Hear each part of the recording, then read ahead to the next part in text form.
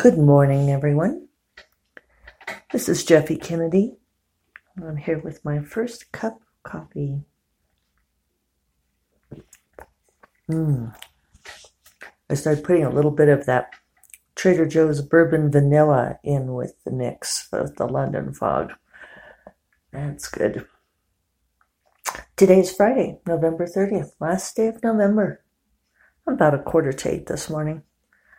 An illusion that I'm running ahead of schedule today because I actually skipped running and slept long. Slept a surprisingly long time, almost till 7. For no good reason except that I did that 24-hour fast yesterday, and it sometimes has that effect, which I think is always a good sign. It's part of the detoxing, I think, and part of the clearing of your system. But sometimes when you do that fast, the night afterwards, sleep like I did, sort of deep and heavy, and that restorative sleep, which is a good thing. But I'm a little bit groggy this morning. And I decided to skip the run because I'm feeling a little croupy. Maybe that's why I slept a long time too. So we have a storm coming in. I should see if I can get a picture of it. Maybe I'll try to for the podcast here. Right now it's all sunny and clear overhead, but in the distance the cloud banks are building, and you can see that there is snow beneath them, the misty snow. It's really beautiful. I love that about the Rocky Mountain West. I've lived in the Rocky Mountain West my entire life, with the exception of 4 years of college in St. Louis, which convinced me I'm just not a Midwest kind of gal.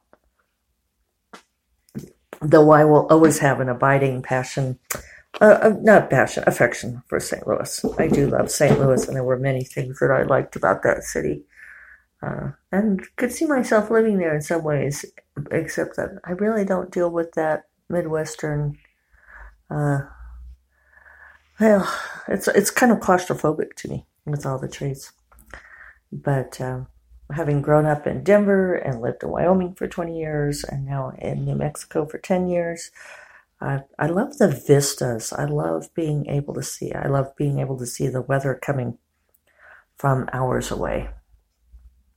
It's I don't know, there's something to that. I give that to my heroines sometimes, of that, the nature of whether they're the kind of person who wants to see a long distance, or who would rather be inside cozy walls. I think it's good to know our own natures that way, know what makes us happy. Just the same way as in owning our own writing process. We are each individuals in that way, and we bring our own little quirks, our own essential natures to the creative process. And what's most important with writing is to discover what it is that you or I do best, what works best for us. I know some people who like to write in entirely dark rooms. Now I'm trying to think of her name. The essayist who did, Annie Dillard. Annie Dillard said that she had to write facing an entirely blank wall, or anything else would be distracting to her. And I read that and actually kind of physically flinched, because I write looking out of a great big window that looks down the valley of the Galisteo Basin to the Ortiz Mountains and Sandia. And I think I would be monumentally unhappy if I had to write facing a blank wall. Which sounds like one of the circles of hell to me. Albeit a more shallow circle of hell, not the worst, but maybe only the first circle of hell, but still a circle of hell, which is not how you want to feel when you're writing. So yesterday on book 5 of Sorcerous Moons, I got a little over 3,000 words. I kind of revised my my schedule for it, my timeline and expectations, which it seems like I do every freaking time. I mean, you'd think at this point that I would, I don't know, be smarter about my process and how I do things. And yet, as much as I give the advice to own your process and do that, I'm always trying to push and stretch it. When I was finishing The Dragons of Summer, the story for Seasons of Sorcery, I was writing 4,000 words a day on that. And I was thinking, well, after this nice break over Thanksgiving, I could go back to 4,000 words a day. And then I even got really frisky about it and thought, heck, I could do 5,000 words a day, and it won't matter if it tires me out, because then I can take a break over Christmas. I don't know why I always think I can do this, because I'll always say, oh, well, let yourself ramp up. And I think, well, I'll ramp up. I'll just ramp up real fast into 4,000 or 5,000 words. And so that's forgetting a couple of things. One is that when I was writing 4,000 words a day on Dragons of Summer, that was after I finished Arrows of the Heart, and I was very much in the flow. I was really well oiled at that point, and the 4,000 words a day was relatively easy. However, anything more than 3,000 words a day, I do pay the price for eventually, and I suspect that's why I kind of did the Thanksgiving shutdown. And while I sort of do this reasoning with myself that, oh, it's okay if I pay the price, I think, I don't know, that I don't think it's always the best thing. It's not like, you pay your $5 for something at the grocery store and then you earn another $5 later. Sometimes I think that paying of the price is I'm trying to think of how I want to phrase that. It's a more enduring price than that, perhaps. Maybe I won't earn that $5 back. It might be gone forever. It's an interesting way to think of it. So anyway, I found that over and over again, I find this, that when I was shooting for the 4,000 words a day, that I was getting somewhere in the neighborhood of 1,500 to 2,000. And I kept saying, well, I'm just ramping up. But once I revised down my word count goal on, even yesterday, if I put it at 3,000 words a day, that's a very doable amount for me. That's just my sweet spot, and I can sustain that for a long time. And repeatedly, I discovered that if I do 3,000 words a day, if I do 3,000 words a day, 5 days a week, which I can sustain, then I overall I'm much more productive. I get more words written than if I do these short spurts of like 4,000 words a day. And you would think that I would not have to discover this more than once, but apparently I do. Because once I revised back to 3,000 words a day, which means that I'll finish this book only a week later than I had originally planned, then I settled into the story and it started flowing. So for whatever reason, it's very, I don't know, metaphysical in some ways, how that works. Sometimes I think that working with yourself, your creative self, is a little bit like working magic. I do think it is a magical thing. Elizabeth Gilbert says that, doesn't she? She talks about it as being magic. And I think as much as those of us who write about magic play with putting it into scientific terms, I do think that it falls more into the realm of art.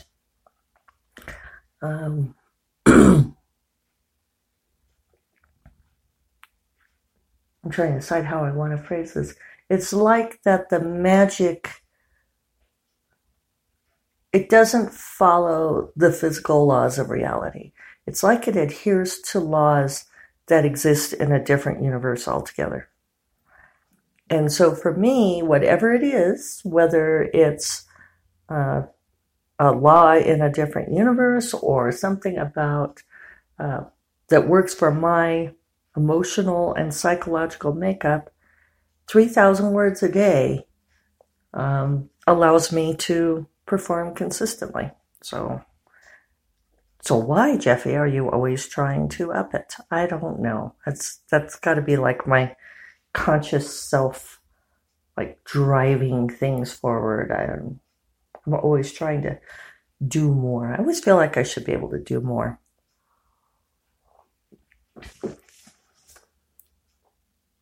Well, I think often of this book, and of course I'm not going to be able to think of the author or title. Okay, the title is My Stroke of Insight, and I'll have to look up the author's name. It's a fascinating book. It's a memoir written by a woman who is a neuroscientist. I think she was somewhere around my age too, so I really identified since I started out as a neuroscientist. And she had a right brain stroke, right hemisphere stroke. And, oh no, I'm sorry, I take it back. She had a left hemisphere stroke. Yeah.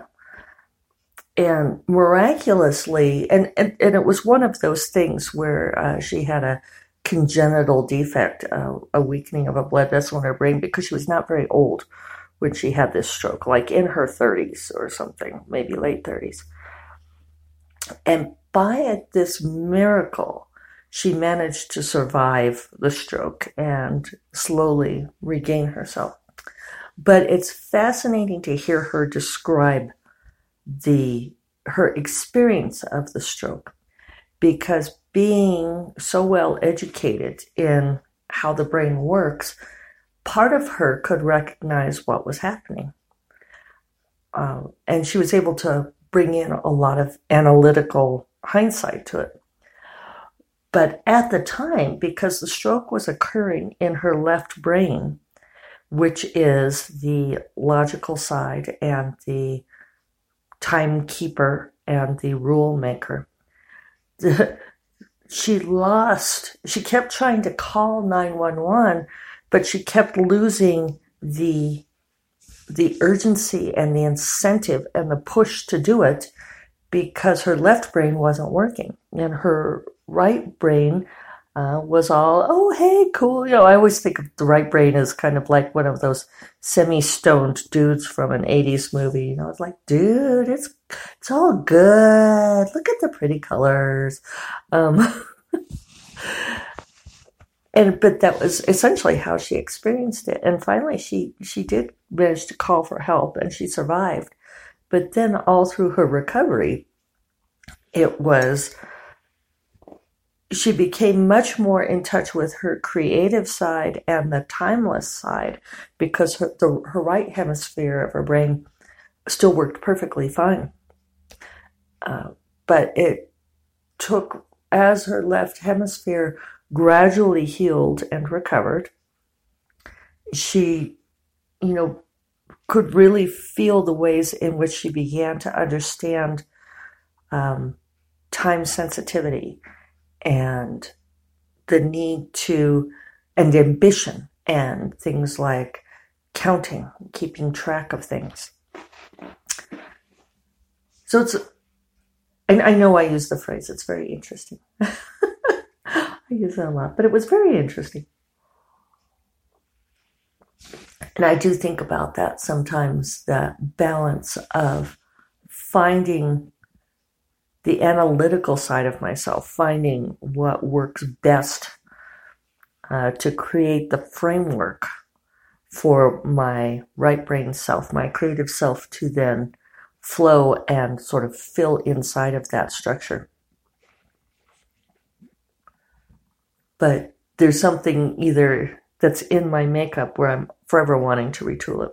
So we'll see how this podcast goes over time, but I suspect that it will, that you will hear me cycle through this repeatedly. I was chatting with my friend Kelly Robson, who is a writer of fantasy and science fiction, Nebula Award-winning author, and also just a really lovely person. And we chat almost daily. And she's one of those people who sort of keeps my daily life afloat, as it were. Well, God bless the internet for those things. And I can't remember what it was, when it was. It was like, I don't know, months and months back. But I said to her something like, I said, I think I figured out a way that I could increase my word count. And I don't even remember what it was. I had some sort of elaborate plan. And I said, do you think that this is a new insight? Or am I just doing the same old thing of trying to push my word count and I'll figure out I shouldn't? And she said, I think this is the same old thing. And I was kind of deflated because I was like, oh, I thought this was such a great and brilliant idea. And then I realized she's absolutely right. It was just me going through my same cycle. But that's why you have friends, right? So that they could say, oh, no, you're just doing your same thing. I don't know what that is about human nature. It's like we sort of are condemned to loop through the same problems over and over again until we finally figure out a real solution to them. It's sort of that definition of insanity, doing the same thing over and over and expecting a different result. I think I think that's why they tend to be perennial problems for us, why we find ourselves in the same situations over and over again, because we keep trying the same solution. And that moment when you finally figure out a different solution and one that works, then you don't have the problem anymore. And it's really quite miraculous. You can look back on your life and see places where you did that, where you finally broke yourself out of this cycle of going through the same thing. So I suppose I should try to figure out a way that I don't always go back. I thought I was going to do that for this year. At the beginning of the year, I had really set the expectation for myself that I would stick at 3,000 words a day and see if I could make the overall year more productive. And then I don't know why I didn't do it. I didn't have a great January and February. And so then I felt behind. So maybe we'll try it again for 2019. So, in fact, I'll just say that right now. Here we are with 1 month left of 2018, effectively, 1 month and 1 day. Going into 2019, I'm really going to try to keep it at 3,000 words a day. And if you hear me say otherwise, I don't know, comment. Say, remember, Jeffy? I should write it down and stick it on my computer. So, I don't know. Or maybe it's just me. Maybe it's what I have to do. So, I'll go get my 3,000 words a day. I think upshot of this is that I will not have Sorcerer's Moons out before Christmas. And I might get it out in December. We shall see. But certainly early January. And then I'm going to go straight into writing book 6. And I will get that done. I'm going to see how I feel at the end of book 5. I might just hold and go ahead and write book 6. No, don't be upset. I'll hold and write book 6 so that I can go back and revise and edit the two of them together. I might not. I might just get it out there. I know you all are waiting for it. So we'll just sort of see how the timing works out. I'm trying to be very 80s stoner dude about this, and it's all good. It's all good. We're supposed to have a snowy weekend, so I'm going to do a whole lot of my indoor decorating. I think that sounds like fun. I don't usually get my Christmas decorating done so early in the year, but we had that earlier Thanksgiving this year. So it sort of creates one more Christmas weekend. And I like the idea of having all the decorations up. So we shall see. And on that note, I think I will get at it. I hope you all have a great Friday. I hope you have a wonderful weekend. I hope that you get to enjoy the delights of the season, whether you celebrate Christmas or not. I think that it's still kind of a fun time of year with the decorations and the special performance events and treats. And I will talk with you all next week. Take care. Bye-bye.